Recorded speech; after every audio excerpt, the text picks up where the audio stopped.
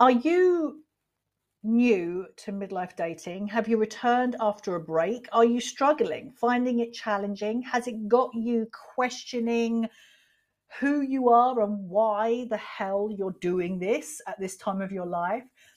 If you're nodding your head in agreement, then hang around. On today's episode of the Star Monroe Show, I am going to talk about how I date, and it's a little out of the box and unusual to everything else that I'm seeing that's out there in the whole midlife dating and relationship world.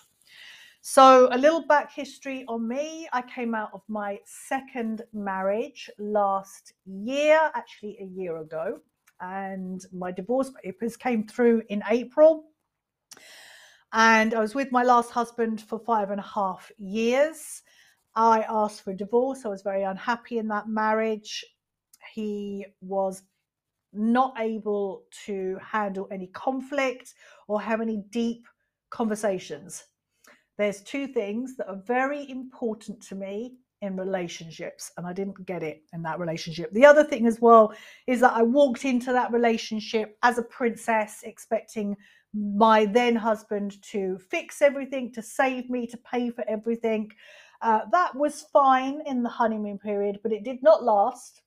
And there were real lessons in myself reparenting my wounded inner child and finding my tenacity, my courage, my boldness in creating my life and not relying on somebody else to navigate or to direct me through life.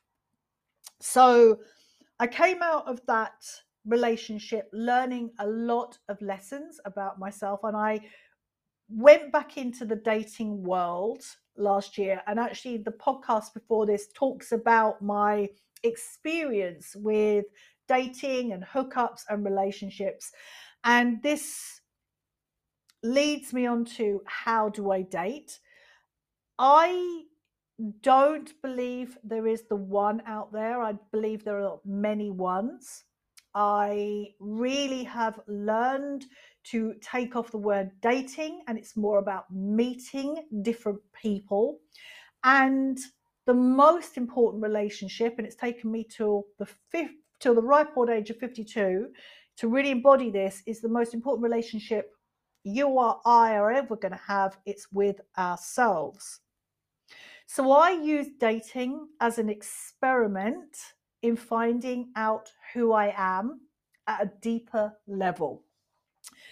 It's an experiment in discovering what patterns slash habits still lead the show as I move into different relationships. Now, a little more about my back history is I have had a checkered past with relationships. I We first learn the way to find our sense of love and belonging from our parents. And I learned from a very early age that I had to be the good girl, the caretaker. I was not allowed to express any emotions. I had very unemotionally available parents.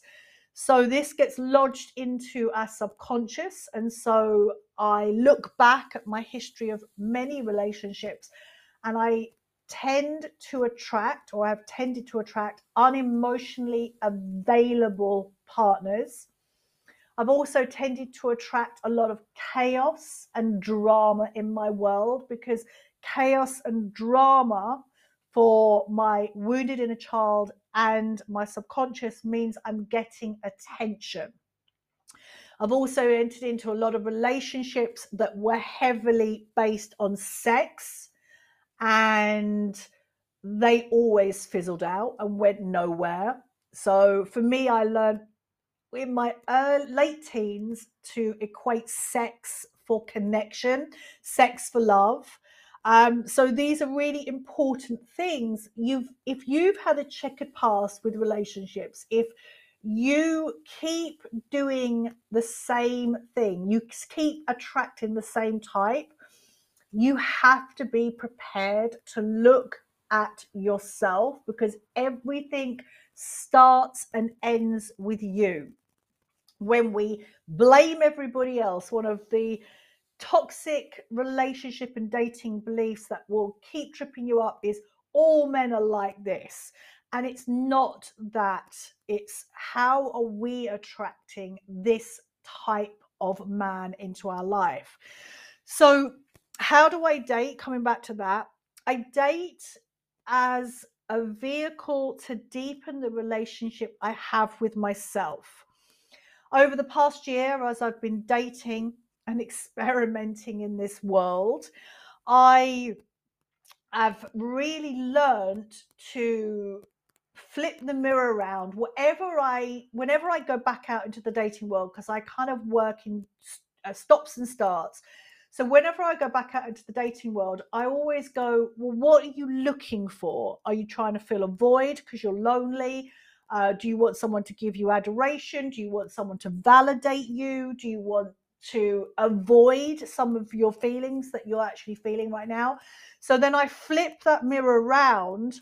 I didn't always do this, but I learned over the period of the year to do this, to flip that mirror around and go, well, how can you give this to yourself first and foremostly? Because otherwise what I'm doing is I'm looking to fill a void in myself from dating, and that's never going to work.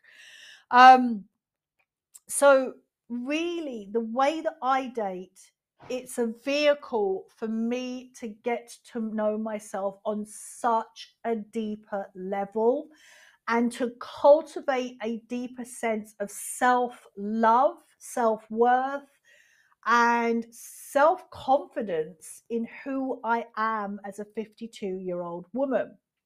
It's also a real experiment in putting myself out there into situations that I don't particularly want to do. At the beginning of dating, I really didn't want to start to have conversations with strangers. I hated being ghosted. Yet I learned that ghosting is part and parcel of dating nowadays. And we have to get used to it. I ghost people, especially at the beginning. I don't owe anybody anything. They don't owe me anything. And if you're still getting triggered by ghosting, then that is a mirror for you to tend to the parts of you that feel rejected and abandoned, and how you can self-soothe those parts of yourself. This is why the work that I'm always doing in the dating and relationship world is always depth work. It's always learning how to reparent these parts of your psyche that feel lost, abandoned, that they're wanting validation from the external world. And it's always this vehicle to really get to know yourself on such a deeper level. So I also got better at having conversations, and I realized that I couldn't really take the whole dating relationship beginning game seriously, because if I took it too seriously, I was in my head, and then there was a lot of expectations around it. So it was like learning to release the expectations. And just right at the beginning, it was just like, well, how can I get better at conversations? How can I spark these conversations with people? It was also a lesson in learning to ask for what I need and knowing what I need. And at the beginning of this dating journey, for me, I didn't really know what I needed. I knew I wanted to meet people. I knew I was ready to get myself out there and be taken out, me take those other people out. For me, and there was one point I wanted to have sex as well. So it was like this ongoing, like, well, what is it that you want? What is it that you need from this?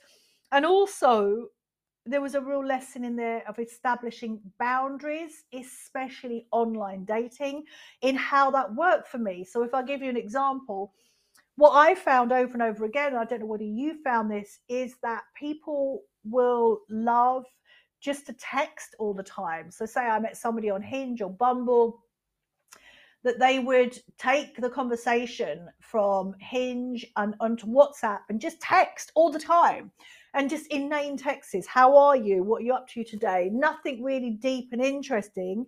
And I suppose some people are looking for that. I'm not looking for that. I'm not looking to be anyone's pen pal. So I learned very early on that when I started a conversation, and I never really knew if I was going to get on with them, and I would take it to a video call within the first 2 or 3 days, and then take it from there. And then from the video call, I would take it into let's meet up and see if we get on. And that worked for me because it stopped that endless pen paling with someone. And what I noticed, because I did slip up a couple of times, is that I did enter into being a pen pal with various guys.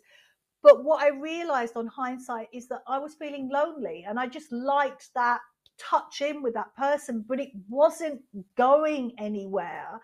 And I had to really be firm with myself and say, this doesn't work. This isn't going anywhere. It's not building into anything. This is not what you want. So I had to cut the cords with those again and again. The way that I work and the way I teach my clients and myself how to get to know each other is through my methodology, the Star Monroe method, and it has 7 soul lessons. And the soul lessons that I really pull on as I'm navigating and learning more about myself in the midlife dating and relationship world is, the first one is awareness. I have to be aware of how I'm showing up and what's working for me and what isn't working for me. The second soul lesson is rhythm, and the lessons I pull from that is I've got to slow down when I'm dating a relationship. There are parts of me, if I go fast when I meet somebody, I will forget who I am. I will find myself lost in yet another relationship. That's another one of my patterns from my past. I will want to please the man and forget about myself. I also find that any intense connection with anybody, if someone's really hot, I just lose myself in the chemical and hormone hit that my body gets. And I just get giddy and I'm like, oh my God, this is amazing. And I just go full in. And normally those kind of relationships are the fast burns, and the fast burns never work. They always will fizzle out. And I remember talking to one of my clients, and her lesson is to become more aware of how she's showing up in relationship. And she said, I can't remember how many times she said to me, oh my God, I've met another guy. He's amazing. He's messaging me. We're messaging each other. We've met up. It's great. And it's like this fast burn that literally overloads your system and you can't think straight. So whenever I can't think straight, I know I've got to exit back into my world. It may not mean I have to push the pause button on the relationship, but it just means that I have to take some space. And definitely for me, like I have this patterning of anxious attachment style, I can find myself getting very enmeshed with people, my wounded inner child, and these parts of me never go away. I just have to learn how to manage them. And in relationship, wow, they get flagged up. And if you're anything like me who wants to do things differently in love, in relationships, in dating, then you have to be willing to look at how you've moved through your world before and learn from it and take those lessons with you, whatever you're doing right now. You have to be prepared to do things differently if you are to attract, and this is what I want, to attract healthy, conscious love into my world, into your world.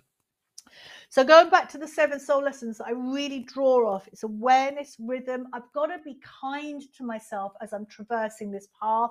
There's no good beating myself up. This is a messy path. We're walking with relationships. You're messy, I'm messy. Dating and relationships are messy.